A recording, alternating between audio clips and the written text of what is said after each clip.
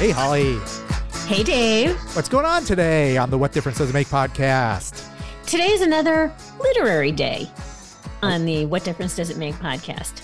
Literally. A literary day? What? Try that again. Literally a literary day. All right. Why is that, Holly?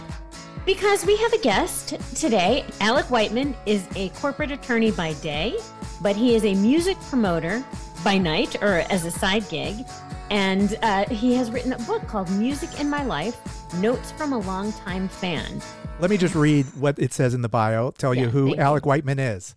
Alec Whiteman is a senior partner in the national law firm of Baker Hostetler with a long career as a corporate lawyer and a member of the firm's management. Now, that's the first sentence. And like, why are we even talking to this guy? Who cares? He's just a corporate shill, his lawyer guy. He's also a huge music fan. I think first, if he had to list his loves, it would probably, It's family and then music, I think would probably be his list of the important things in his life. And then lawyering, whatever that is. But he's been a member of the board of the Rock and Roll Hall of Fame and Museum since 2004. He served as a chair on the board from 2013 to 2016, and he remains active with the Rock Hall, including as a co-chair of its current capital campaign and as a member of the board of the Rock and Roll Hall of Fame Foundation. So why don't we get into it right now? This is Alec Whiteman, the author of Music in My Life, Notes from a Longtime Fan, on the What Difference Does It Make podcast. That must be Holly and Dave. You must Hello, Alec. Welcome. Thank you. You must be Alec Whiteman. You look exactly like your picture. I don't think so. If it's the picture from is this the same guy? Yeah, about to say this is not the same guy. Is it? No, that's not what I was looking at. Is this from your Duke days? Where was? No, high school. High school. Yeah. Were you wearing glasses at the time? I certainly was wearing glasses, but not those. I never had that look until the woman that Small Batch Books hired to do the cover design offered that up. And she, of course, had the high school graduation picture, which is in the book. Oh, yeah. But she doctored it and sent it to me. And when I first saw it, I thought I was going to throw up. I couldn't believe it. I never thought my picture would be on the cover of the book at all, let alone that one. But I showed it to my wife and my daughters. They thought it was great. So there it is. That's really all that matters, right? The approval of the family. Some days. Family. They get, some days. Okay. Really all days. Some days you just won't take their advice or their That's opinions. a better way to put it. Mm-hmm. The book is Alec Whiteman, Music in My Life, Notes from a Longtime Fan. It's literally notes from a longtime fan. You really documented your whole lifetime as a music fan. You could feel the enthusiasm coming through in the book. This is your passion. Well, there's no question. And obviously a lot of detail, a lot of specifics in the book. We can talk about that. Oh, yeah. I've certainly had some people roll their eyes a little and say there's too much of that. And then I've had others say how much they appreciate the detail, the specifics, not so much because of my life, but because that kind of detail and specifics triggered their own memories, different than mine, but sent them off to write down their 50 favorite concerts of all time, or, the first albums that they bought or whatever. Somebody had suggested you started taking notes but later on in life, taking notes on index cards. Well, people have accused me of taking notes throughout my life, given the level of specificity in the book. The truth is everything's on the internet. And so when I did start to write, I did a lot of research. I remember that I saw Rod Stewart in the Faces in Public Auditorium in Cleveland in the summer of 1971. Well, you can get on the internet and not only find the date of the show, you can find the set list. So a lot of that detail, certainly I have a good memory, but a lot of that detail was researched. I did not journal at all. When I started to think about writing what turned out to be a book, I did spend months jotting notes down on 3x5 index cards, just concerts, albums, artists, memories. So I had a pretty good sized stack before I ever started to think about putting it all together. Reading those, the impact you said it had on other people, it made me start thinking about the concerts I saw early on in my life. And, I'm recalling the detail. I haven't looked up any of the set lists yet. They're there. I know. It's crazy. And you can also find out what your favorite bands are about to play by looking at the set list that they played, But you made me want to recall some of the memories. So it was inspiring that way. Well, maybe one thing people can take away from the book, little younger than me, is to start doing that. When we have traveled internationally over the last 10, 12 years, I actually have kept a daily journal, a nightly journal, 15, 20 minutes at the end of the day, what we did, maybe a funny story or whatever. And those are invaluable because I can't remember what I did yesterday, but I can go back and look at those journals and recall our trips. But I did not do that through my life. It might have been fun to have done. The only thing you can't find on the internet are tickets. Did you save ticket stubs, programs, things like that to kind of jog your memory? Not really. Yeah. Certainly not ticket stubs. I do have just a few things from years gone by. As I got involved with the Rock and Roll Hall of Fame, I have saved all the inductions books and things like that. I do have all of those. But no, as a kid, it's just, my memory and the internet. Who knew ticket stubs would be, we have people our age unearthing them now, wondering what to do with them. But I would think for our kids, they would be some fun artifacts. Actually, I hadn't thought about it. I do have the ticket stubs from every concert I have promoted. There you go. And so in the years when I was actually using tickets before everything was bought online, I did save all of those, and I have those. You described in the book about going to Kinko's to have the tickets printed. There they are. Kinko's print. The way to do it. I mean, that's crazy. Holly and I have memories of waiting in line and camping out overnight. Did you do anything like that? Were you a music fan like that? Like, okay, Springsteen's coming to town. Or you actually, as you touched on, you were not a Springsteen fan early on, but was there a band that's like, I'm going to have to spend hours in line to get tickets for this guy? Looking back at it, I'm not sure I can remember doing that. I certainly went to lots and lots of shows, and there probably must have been a time or two. I don't think I ever camped out. As you know from the book, I went to Duke, and Duke became notorious for people camping out the night before basketball games. But right. That wasn't the case the years I was there, and I don't know that I can remember actually showing up hours and hours and hours ahead of tickets going on sale. One show that you missed, the Festival of Woodstock. Was that on your radar at the time? Was it a possibility that you might travel up from Duke to go to this crazy festival that you might have heard of? No, and my guess is that I'd have to think about this. What was that? The summer of '69? Yeah, August '69.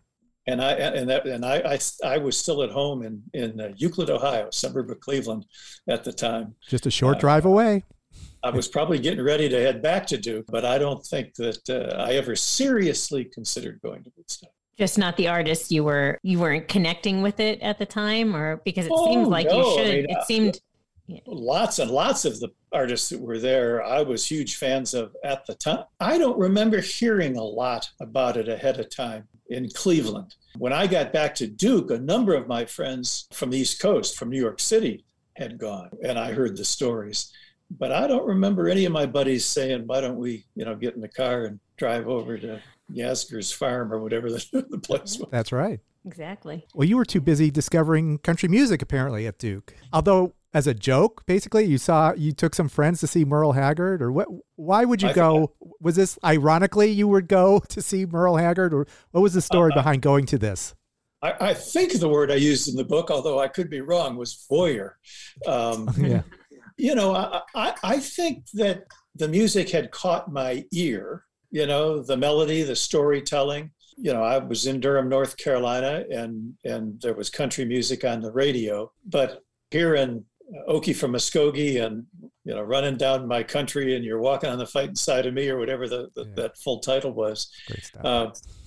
I probably was a little bit of a joke. And I gathered some folks up and we went over and went to the show. I don't think there were a lot of college kids in that arena in Raleigh when we showed up. We were a little uneasy, a little uncomfortable. I had hair then, and it was pretty long. And I think I said in the book, I remember there were some girls that went with us. There was a group of us and the mini skirts and long-haired guys. We didn't look like the rest of that crowd.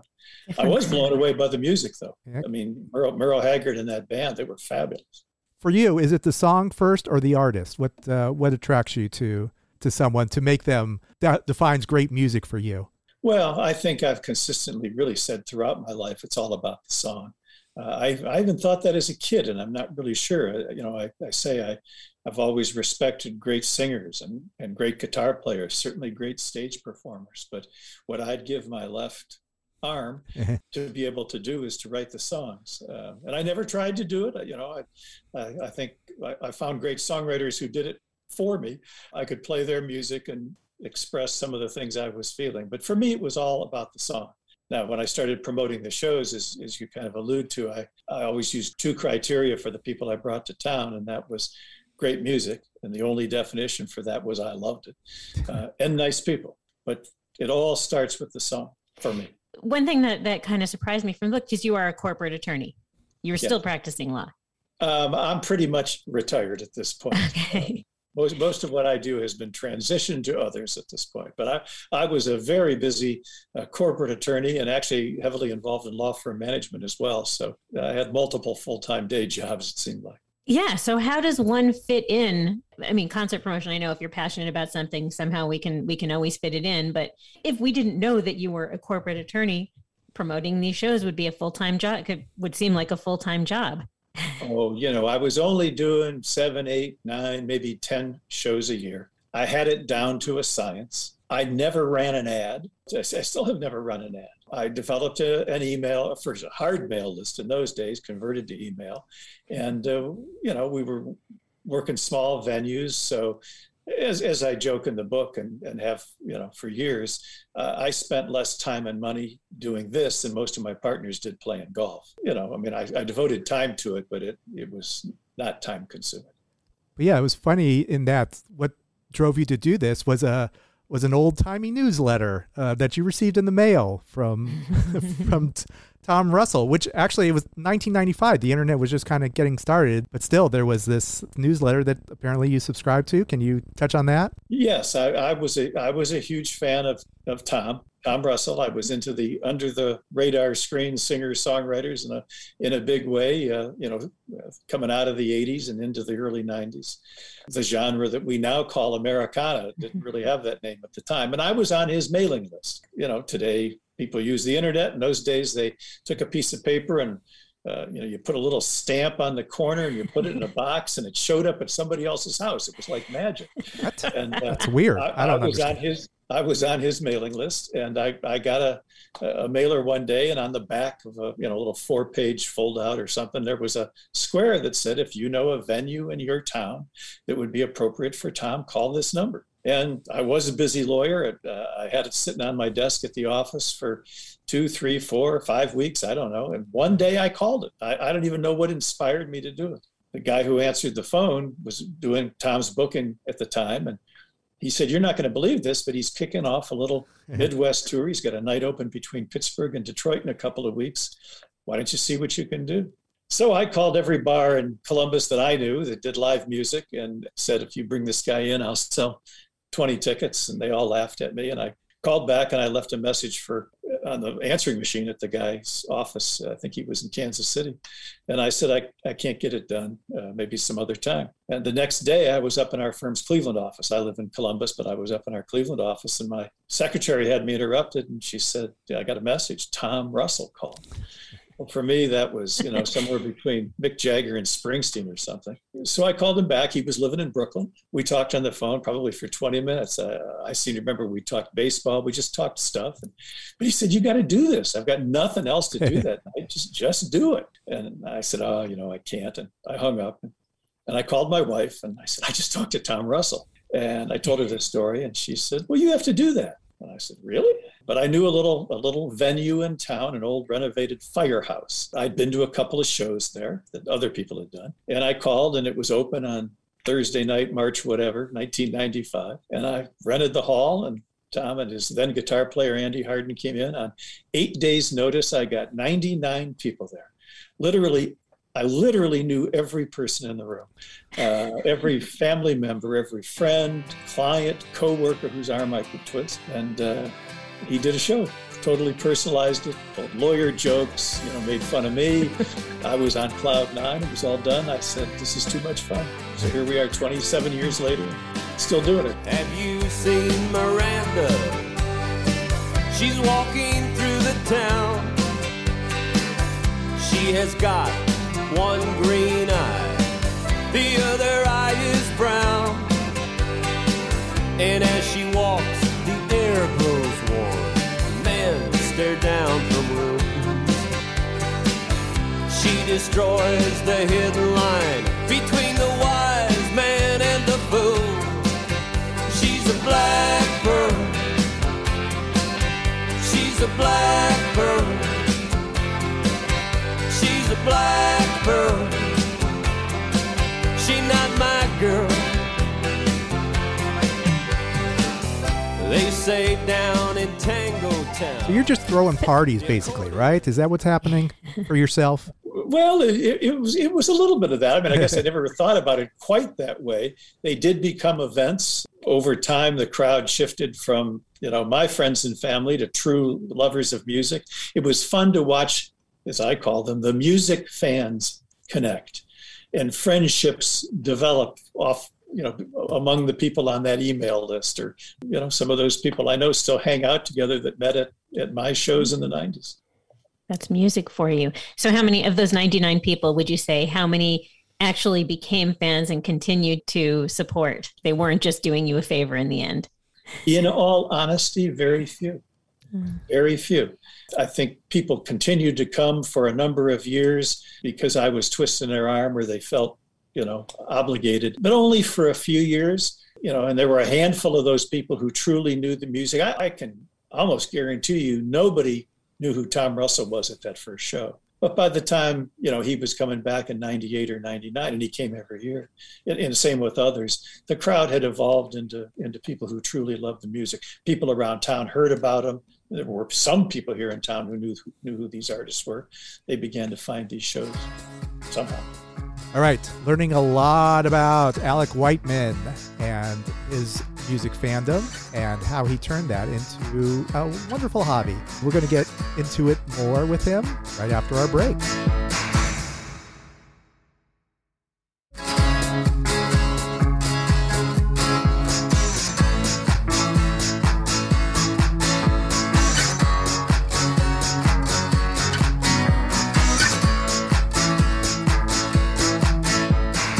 Welcome back to the What Difference Does It Make podcast and our chat with Alec Whiteman, author of Music in My Life, Notes from a Longtime Fan. It seems like it took Tom Russell to jump in, but there's other artists. I mean, it seemed like it was, word of mouth. Like you would use one artist to recommend another artist to break in, and you would trust these people, like this is someone worth promoting. Is that how that worked? It took me a stumble or two to figure that out.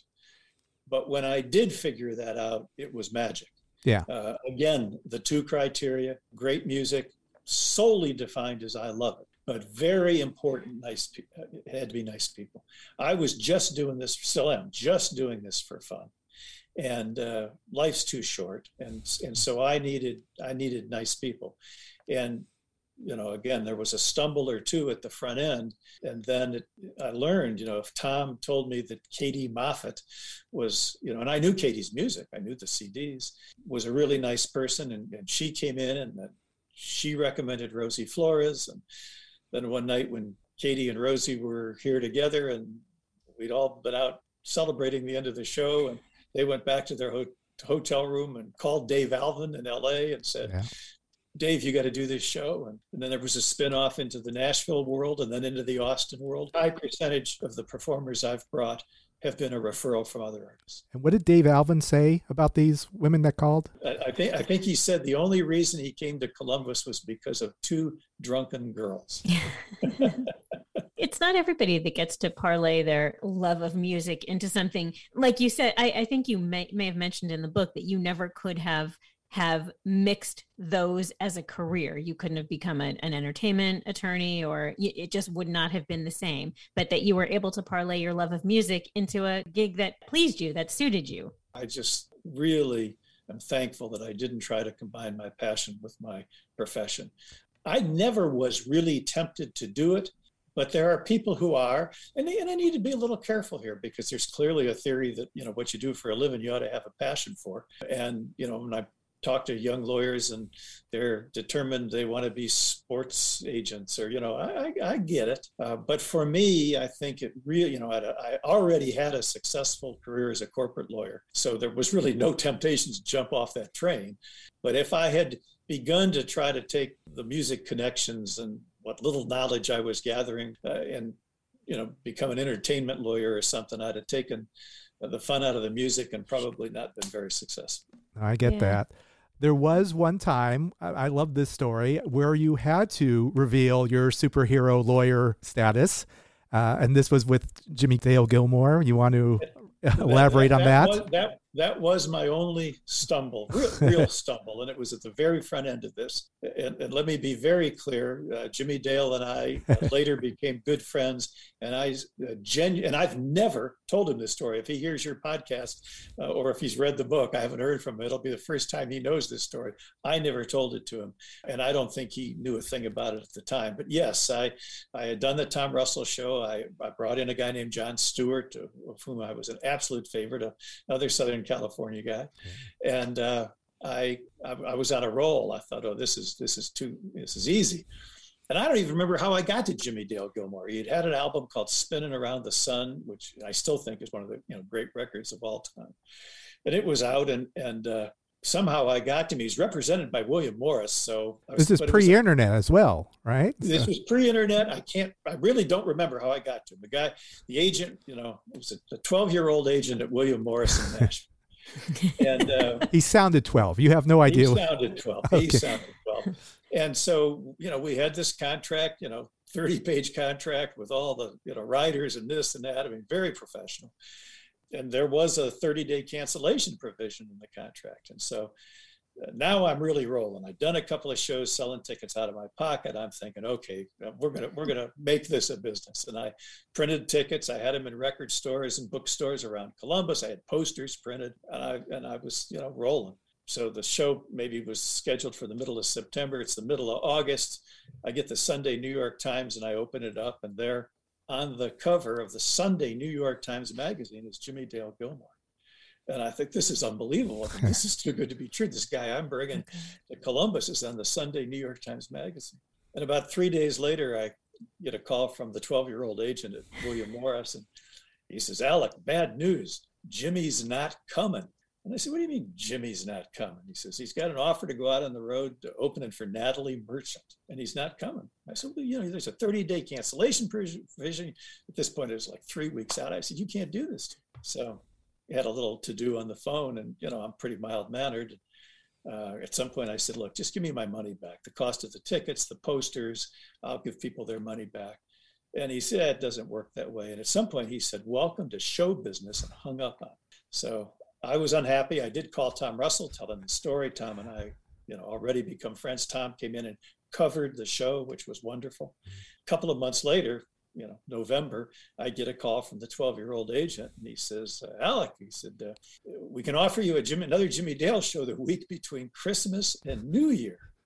I said, I'm not promoting the show between Christmas and New Year. So he said, okay, hung up. And again, I'm sure I reminded him that, he owed me. Oh, I know you did. I don't know you that well, but of course you did. He probably hung up on me a second time. And so now it's a couple of weeks after that. It's early December, and I see an ad in the paper in Columbus that Jimmie Dale is coming the week between Christmas and New Year, and he's doing a fundraiser for what are now my very good friends at WCBE, an NPR station here in Columbus. So I called the 12-year-old agent, and I said, well, I see Jimmy's coming to town. That's great. But I said, let me tell you something. I've never told you this before, and I don't use this. I really don't in my personal life. But I told him that I was a lawyer. And I said, if you don't give me my $600 or whatever it was, I'll serve him with a small claims court summons and complaint when he's on stage. Brilliant. So they sent me my money and I think 4 free tickets. And I have never told Jimmy this story. I've seen crimson roses growing through a chain link fence. I've seen crystal visions, sometimes they don't make sense. You can see the future, it don't make no difference.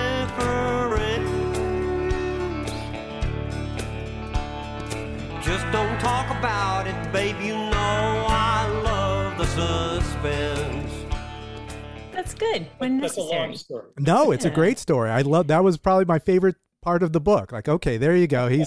He revealed, because you in the book you don't really, you touch on that you're a corporate lawyer, blah blah blah, but it's really nothing that you care to mention in this story, apparently, because it's like, yeah, I'm a lawyer, but here's the main focus of what I love. Is that? Well, when I first started writing, it was about, the title was right from the beginning, music in my life, and I got what probably turned out to be about a third of the way into the content. And it was too much about my life. I didn't want to talk about being a corporate lawyer, about, the girls that didn't talk to me in high school, or how my father treated me when I was in fourth grade. I'm just joking there. But the other thing that happened is I got to Neil Young.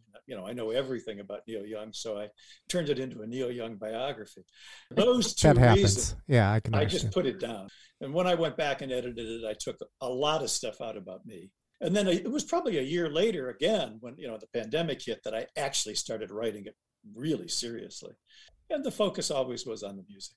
And you have used your position as a chair to introduce yourself to some of your heroes, specifically Bruce Springsteen, let's say. Go ahead and tell us how Tom Russell got you're in with Springsteen.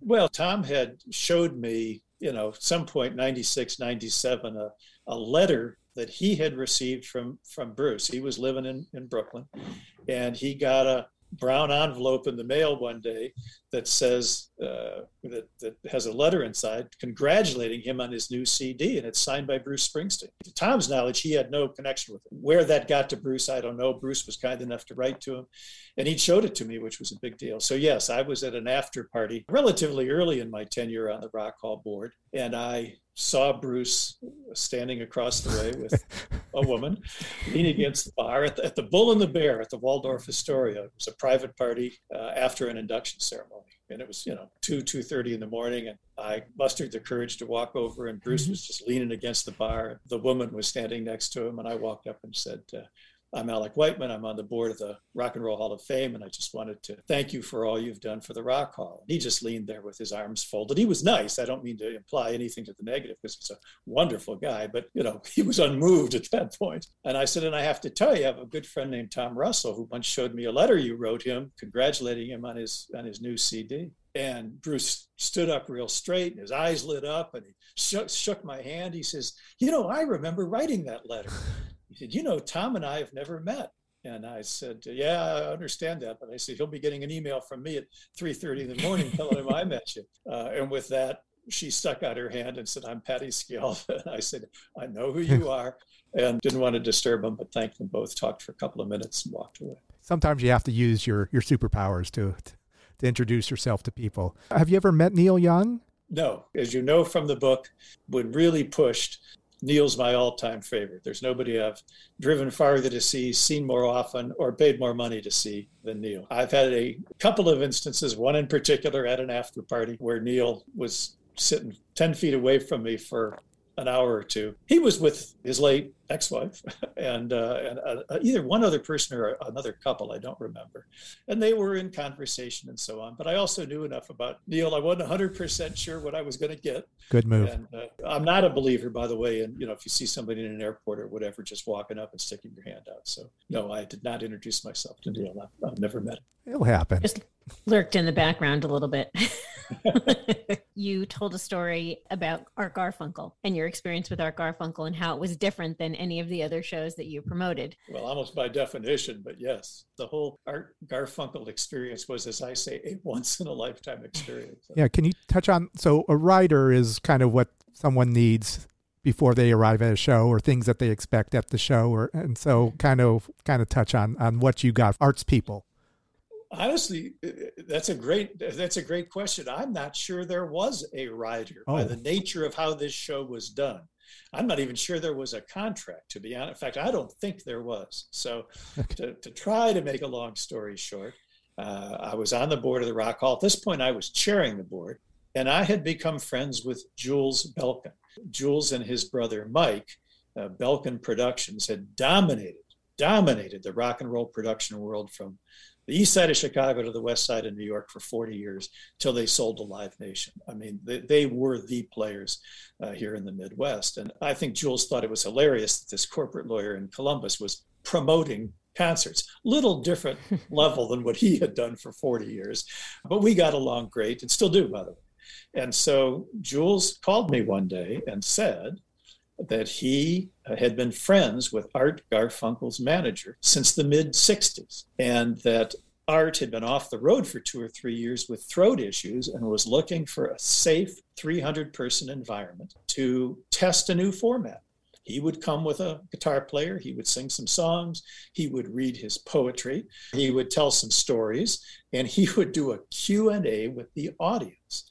And knowing that I was doing these shows in Columbus, he asked if I wanted to promote it. And I was stunned, of course, but I said, sure. And so I did. Now, again, remember, never run an ad, just sell tickets off an email list. And I've got Art Garfunkel coming to Columbus. And so I send out my little email and I get swamped with ticket requests, and I still doing those tickets. I've got a printed ticket there and I send my tickets out. Within 3 days, I've sold out what I'm going to sell for this show. And I think the show maybe was going to be on a Thursday. And on Sunday, before the show, I get up and I see the Sunday Columbus Dispatch, and I open it up to their arts and entertainment section. And above the fold is this giant picture of Art Garfunkel and an interview with him, and a little sidebar that says, for tickets, call this number. And it's my law office. I don't know who did it. I had nothing to do with this article. So Art's people clearly had gotten to the Dispatch. So for the next 2 days, I mean, I'm overwhelmed. I'm getting at the office. I'm getting calls. Right. Every 5 minutes, the phone's ringing. And I oversold the house, at least as my version of the capacity, and finally shut the tickets down. So now I've got this big crowd. I've got to bring in more seats. All of it worked. And then there was Art. So I had heard that Art could be difficult. You can Google. There are many a story of Art walking off the stage when somebody shouted something or looked at their cell phone. First of all, actually, he had some advanced people show up the night of the show, his sound guy and a handler. And they started telling us what Art needed. Nobody could see him when he came out of the green room, which happened to be on a balcony visible to the floor. Not that anybody was looking up there. We had to drape that off. He would only come on stage from the back of the stage. He wouldn't come from the front of the stage. We had to rearrange things to, there were all kinds of requirements like that, not the least of which I had to get on stage before the show and say, anybody looks at a cell phone, whatever, he's allowed to walk on. I've said it a little nicer than this, but not a lot. But then I introduced him, Rock and Roll Hall of Fame inductee. I'd never introduced anybody at one of my shows like that. Yeah. Stepped down off the stage, and there was Art Garfunkel and his guitar player and, all that great music. I'd promoted that show. I bruise you bruise me. We both bruise too easily.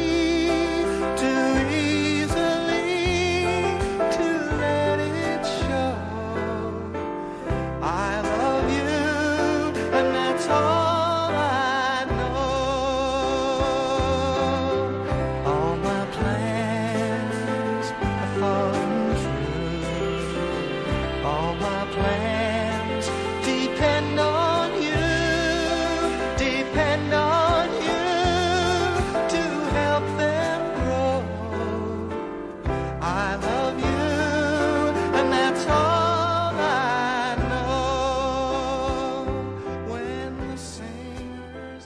Afterwards, Art couldn't have been nicer. He couldn't have been nicer. We went out to dinner afterwards. Yeah. As you said, yes, a year or so later, my wife and I had lunch with he and his wife at Smith and Walensky's on Lexington in New York. Sometimes it might have been easier to have it all in a rider because then you would have been prepared as opposed to just having these requests thrown at you. Well, I could probably write a whole book about riders. I probably should have saved those over the years, even at the level at which I'm doing shows. Yeah. The riders that some of these agents send out are, unbelievable. Actually, I joke in the book, Dave Alvin and Dave's agent and I are great friends, but, and Dave's got a road manager who takes it all very seriously, and they send a rider with, all kinds of stuff. At the end of the day, what Dave wants is Bud Light. Yeah. And a Red Roof Inn, right? and a red room full. But pretty much for the same reason, because he wants to know exactly what he's getting. Yeah. There's something comforting about that, I imagine, if you're on the road. When I was a kid, there was Howard Johnson's note, I think. Probably the same principle. And the Fried Clams. There you go. That's a good band name. I should write Howard Johnson's and the Fried Clams. There you go. Yeah, maybe. Your second career. Yeah. All right, so let's start on some hard-hitting questions because you're on the Rock Hall. There's been discussion of what is rock. I'm very happy to have Whitney Houston and some of these artists that people don't consider rock as into the Hall of Fame. I mean, their personality, they've elevated the music form. So I'm very happy that they're in there. What is the discussion on the board of like, okay, what names are we going to submit this year? And do we want controversy, or is this rock and roll, or is that even a conversation anymore? Well, let me just talk a second about the process.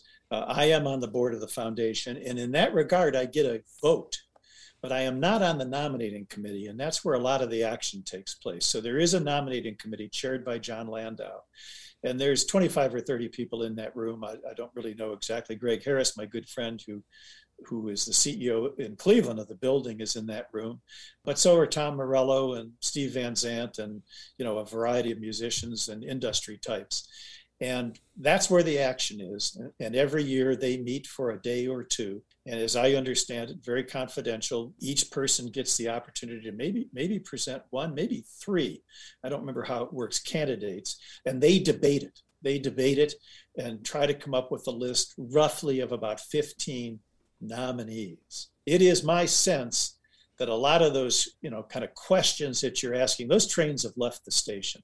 I mean, that group is looking for a diverse mix of, genre, sound, color, and gender. And so, they come out with a list of roughly 15 nominees. And then there's a vote. And I do get a vote because I'm on the foundation board. But most of those votes are cast by inductees. Every inductee, every band member who's been inducted gets a vote. So there's 700-800 people who vote. And the game plan is to get down to the top 5 or 6 who will then be inducted. Some of the challenges over the years, as I understand it, just interestingly, is there may have been a diverse group that came out of the nominating process, but the people who voted for, kind of the same kind of people for a while. I think there's a real sensitivity now to make sure that, we're not just bringing in, great bands from 1968 or 1973. Right. They're not a bunch of old white guys. Is Jay-Z showing up at the Rock Hall? How hard is it to get some of these artists to actually show up at the ceremony? Well, actually, because I'm really good friends with Joel Perisman, who's the executive director of the foundation, and in that capacity as the producer of the show, I do have a little bit of inside information. And if I told you, I'd have to kill you. It'd be worth it. Showing up. It is rare, but it certainly has happened that people haven't showed up. The famous one, the Sex Pistols, who wrote a mildly obscene note in longhand and sent it to Jan Wenner, who then read it to the entire audience, which was brilliant. That's rock and roll. Both of them did the rock and roll thing. That's great. It's a fair representation. Yeah.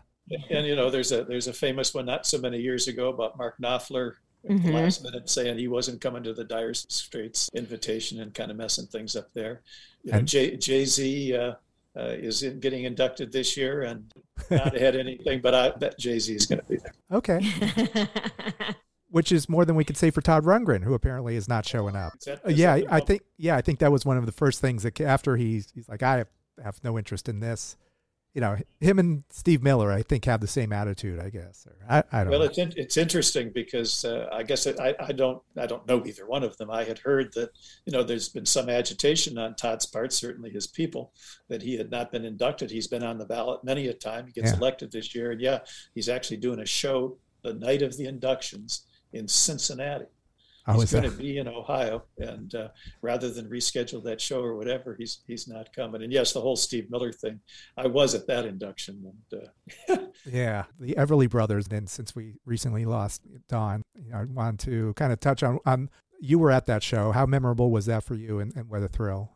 Well, it's one of the highlights of my life, and I have to say it was a little more than just because I was at that show. I was a huge Everly Brothers fan, and we have this program at the Rock Hall, the Music Masters, where, honor somebody who's been really important in rock and roll. And I always wanted to do an Everly Brothers tribute. And of course, it was pointed out to me that since the two brothers didn't speak, that would probably be a little awkward. Yeah. So we never did it. And then Phil passed away, and I at least thought maybe I'm pretty good friends with Rodney Crowell, and I saw that, who I'd brought to Columbus a number of times for shows. And I saw that the night before the Grammys, they had done a tribute in LA to Phil Everly, and that Don had asked Rodney to read a letter from Don about his brother Phil at this thing. And I thought, aha, there's a bridge here. And so ended up talking to Rodney, and we ended up getting Don and then Phil's widow to agree to participate in a tribute show, of which Rodney would be the musical director. And he got, his friends, Emmylou Harris, Vince Gill. We had Graham Nash and Peter Asher and Alison Krauss and Shelby Lynn and Alison Moore. And if I thought about it more and more and more, and a fabulous house band, Albert Lee, the great guitar player, who had played with the Everlys. And we did a tribute show on a Saturday night in Cleveland. And I still have friends who say it's the greatest night of music of their lives. And you can imagine what it was like for me, because I've been a little bit involved in I was chairing the board at the time, putting the whole thing together. Dream, dream, dream, dream, dream. Dream, dream, dream when I want you in my arms, when I want you, and all your charms whenever I want you. All I have to do is dream. Dream, dream, dream when I feel good in the night when I need you to hold me tight whenever I want you. All I have to do is dream. I can make you mine, taste your lips of wine, anytime, night or day. Only trouble is, gee whiz, I'm dreaming my life away. Can you disclose any of your favorite inductions or inductees? Well, I think you're hard pressed to top the Linda Ronstadt induction. It was a shame that she could not be there. Not only couldn't perform, but didn't attend. Boy, I hope I don't leave anybody out here. There was Bonnie Raitt, Emmylou Harris, Stevie Nicks, Sheryl Crow, and Carrie Underwood, and they performed with a little help from Don Henley, as I recall. But they performed a series of songs for which Linda was known. Those few minutes of music, I still get goosebumps. Feeling better now that we're through. Feeling better 'cause I'm over you.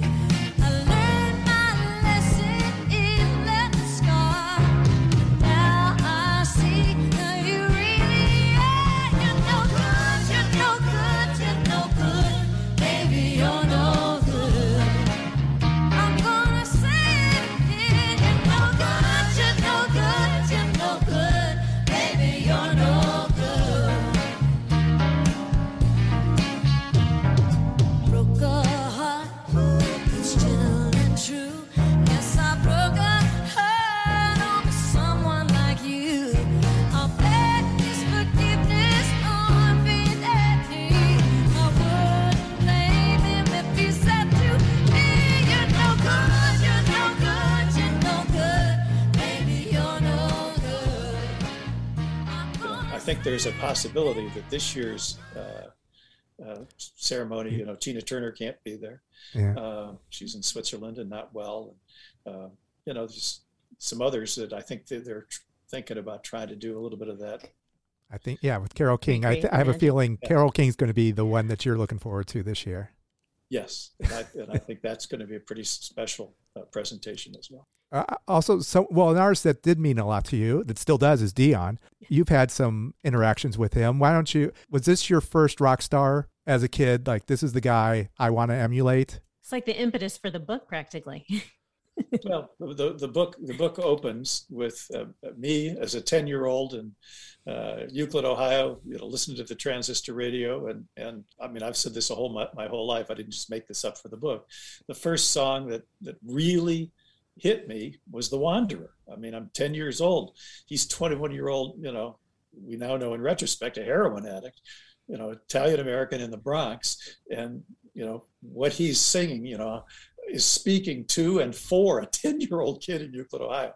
But I was a huge Dion fan. I saw him solo acoustic at Duke. I followed him off and on, throughout my life. He was just always special to me.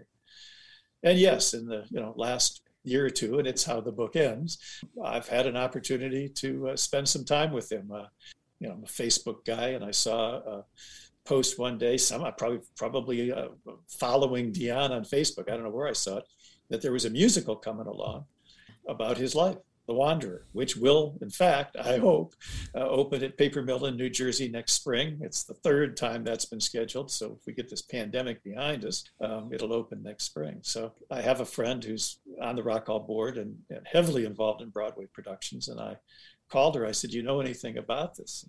She said, "No, not a thing." And the next day, she called me and said, "You're not going to believe this, but I got an email from the executive producer of the show asking if I was interested in investing, and I'm not, but I'll send it to you." So I said, "Sure." I've spent at this point 40 years advising clients not to invest in things like this, but she sent it to me, and I ended up calling the executive producer, and I probably told her that Dion story and told her about how I'd seen Dion at South by Southwest a couple of years earlier with an acoustic guitar, leading 200 people singing Run Around Sue at the Driscoll Hotel. So I was going to be in New York on business, and she and the writer and the stage manager, whatever he's called, came and saw me, and I ended up agreeing to invest in the musical. So, I'm all excited, and right before the pandemic, late February of 20, there was a reading of the musical. Now, at that point, it's scheduled to open at Paper Mill, one of the leading stepping stones to Broadway, just a few months later. And she called and asked, I'm sure all the investors if we wanted to come. And I said, sure. So my wife and I went in to New York and end up in this rehearsal space. I don't even know these spaces exist, in an office tower in Manhattan. And, you get off the elevator and there's all these little sound rooms and stuff. There's Steve Van Zandt sitting there. He's the musical director for The Wanderer. And we end up going into this small room. There's no more than 50 people, but all the cast is sitting there and the band. They're going to run through the entire musical, start to finish. And right before the musical is ready to start, the door opens and in comes Dion. And people are getting up and hugging him and high-fiving him. And he looks around and he picks up a folding chair and he brings it over. And I'm sitting on the center aisle. And he sits it down right next to me. I've got my wife there. She's my witness. And he's there for about 30 seconds. And I turned to him and I said, there's people in this room who have a lot more money invested in this, but nobody has more passion invested than me. And he asked, he said, what's your name? I said, Alec Whiteman. And he said, you're Alec Whiteman? It turned out there was a guy in the crowd there from Cleveland who I did not know, but knew who I was through the Rock Hall involvement. Dion called him back. We ended up talking, and then Dion sat next to me for 3 hours while this musical of his life unfolded. Oh, and I'm the type of guy who will never settle down. Where pretty girls are, well, you know that I'm around. I kiss them and I love them, 'cause to me they're all the same. I hug them and I squeeze them, they don't even know my name. They call me the Wanderer, yeah, the Wanderer. I roam around. Oh, well, there's Flo on my left arm and there's Mary on my right. And Janie is the girl, well, that I'll be with tonight. And when she asks me which one I love the best, I tear open my shirt and I show her Rosie on my chest, 'cause I'm a wanderer, yeah, a wanderer. I roam around. And then we talked a bunch. And the truth is, we've stayed in touch. You've seen the book. He was kind enough. He I sent it to him. I asked him to read it. Certainly read the stuff about him. Make sure that I didn't misstate anything. He was important enough to me. And there's some stuff. He had some ups and downs in his life for a while. Been up for a long time. He gave me a blurb which we ended up using on the front cover. I've stayed in touch with him. Actually, he's a wonderful guy. This has to be way more thrilling than you're letting on right now. Like I said, when we get off the camera here, I'll turn around and go, yes. I've noticed that. He keeps his corporate lawyer demeanor very, I sense that a lot. Yeah, let's keep it calm at all times. When you were a kid, probably listening to the transistor radio, what was your station? You had mentioned like you were able to get stations in New York and Detroit and Cleveland, all over the world or country. Well, since you can edit this, you get me telling stories, I'll keep going. So as a kid, the station in Cleveland was WHK, and there was a disc jockey there named Johnny Holiday. Let's check the Johnny Holiday sundial, reading 13 minutes now on the underside of 4 o'clock. Tune number 26 for the platter pile, the dial tone. Till I heard it from you. Heard it from you. Rhythm C, number 26 for the dial tones, last week 34 for Till I Heard It From You. It's exactly 11 to go before 4.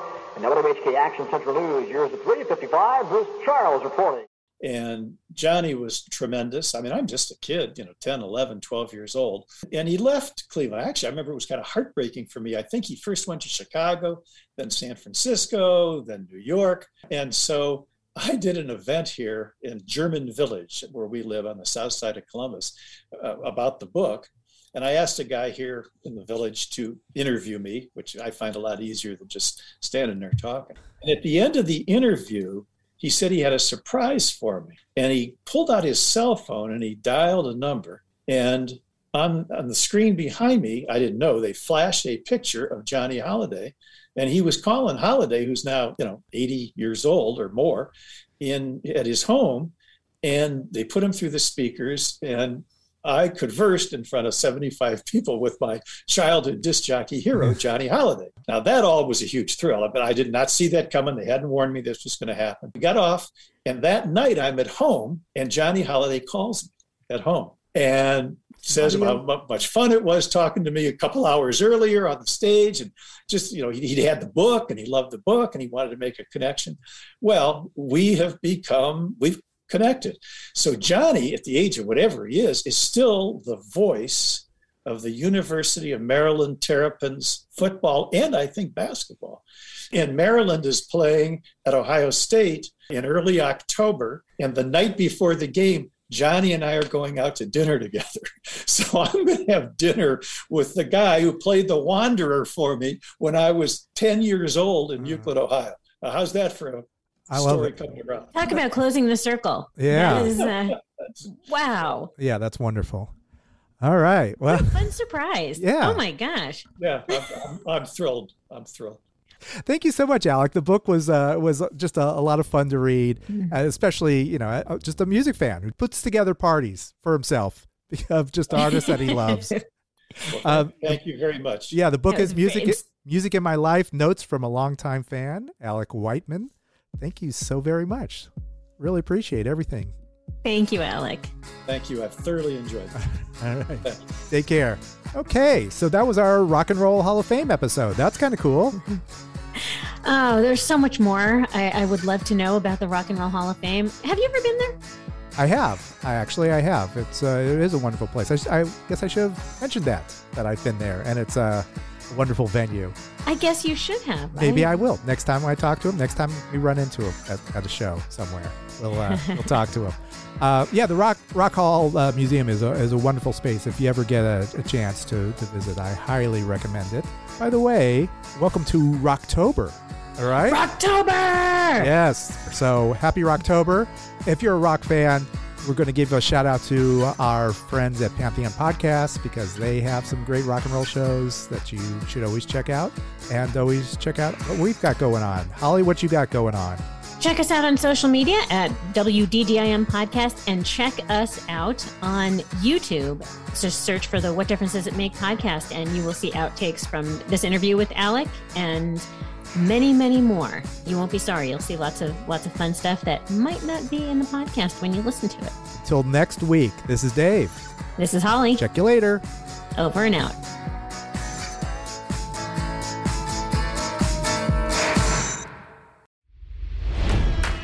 It's NFL draft season, and that means it's time to start thinking about fantasy football. FantasyPoints.com features industry-leading experts and prognosticators using proprietary hand-charted data to help you score more fantasy points. FantasyPoints.com is the place to go for whatever kind of fantasy football you play. Whether you play fantasy football, daily fantasy sports, or do a little bit of everything, Fantasy Points has the meticulously researched content to guide you to victory.